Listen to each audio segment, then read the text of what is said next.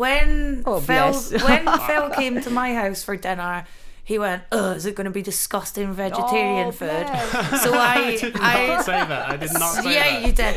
So I looked up. I got a recipe from this restaurant, Bancone. There's quite near here they're actually. great. They're a couple of A delicious, fancy ragu pasta thing that Oh. took me the full day to make.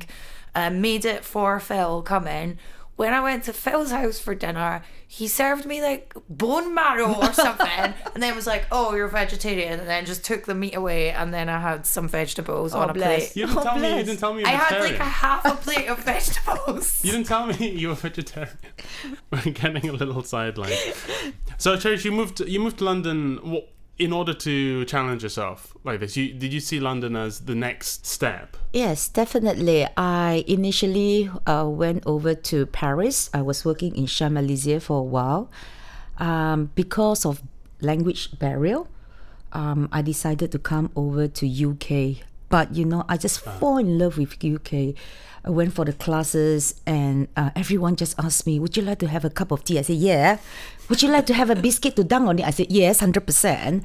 And I felt so welcoming into this country. I felt so fortunate to be in this country as well. Yeah. Yeah.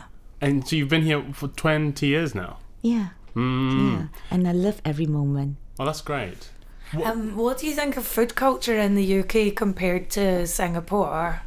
Well, I think that the taste, the palate of the British taste palette has changed so much since I was here 20 years ago. I remember that going into a friend barbecue, and they don't season their chicken. I was like, whoa, wait a minute. Yeah. I don't eat that. Oh, I've had that experience only about 5 years ago. And So then I wrong. told them that the next time they invite me, I said, you know what, Cherish will make her own seasoning for her chicken. And when I brought this seasoning chicken, well marinated with the soya sauce, sesame oil, oyster sauce, Yeah. and my marinated chicken just gone like that. I was like, yeah, you guys like marinated chicken. So why did you not marinate your chicken for barbecue? So, I think the taste bud has changed tremendously. And I can see that the British are very adventurous now with their taste bud. Do you think that? Do you I think people so. are getting more Yes, adventurous? yes. If you go to a Spitalfield market or Borough market, you will see that there's a lot of Pan Asia counter in the market. Like the pao is so popular now. The bao. Yeah, the pao. Yeah. And then the dumpling, they are super popular now. So yes, definitely. And do you think that is a generational thing? Do you think it's a younger, more adventurous generation coming of age? I think or is it definitely. something else? I think it is definitely the millennium. They're moving in. The taste bud is so adventurous now.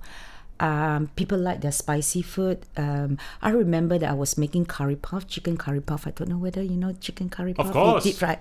So I love chicken curry puff. I was like, okay, I'm not going to put too spicy because the British might not like it. Brought it to, by the way, I'm working for the Pan Pacific London now.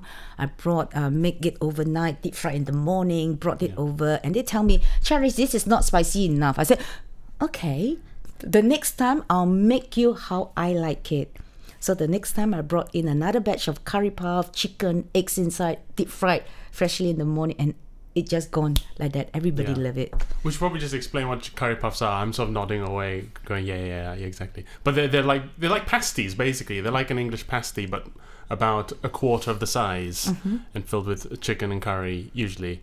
Yeah. There's a place in London called Old Chunky. Oh, chunky, yes. Yeah. Yeah, that's I keep Singaporean curry meaning puff to go place. and get one because I heard they're great. Yeah, They're theirs are pretty big, actually. so Yeah, you just take me back to 20 years ago where when I first came here, I was hungry one evening and my friend said that let's order a Chinese takeaway. I said, yeah, right, the wonton soup. And he said, chow mein. Okay, chow mein. What do you mean by chow mein? Because in Asia, we have so many type of different fried noodles. So let's try that. When it arrived, oh my goodness, it was so rubbery and it was so dry. I was like, I don't recognize that at all. I was actually quite disappointed. Oh yeah, of course. You don't have to be embarrassed about that. Yeah, but it's right. But I mean, I think if you import a food style from somewhere to the other side of the world, it becomes simplified. It becomes narrowed into a particular type of thing.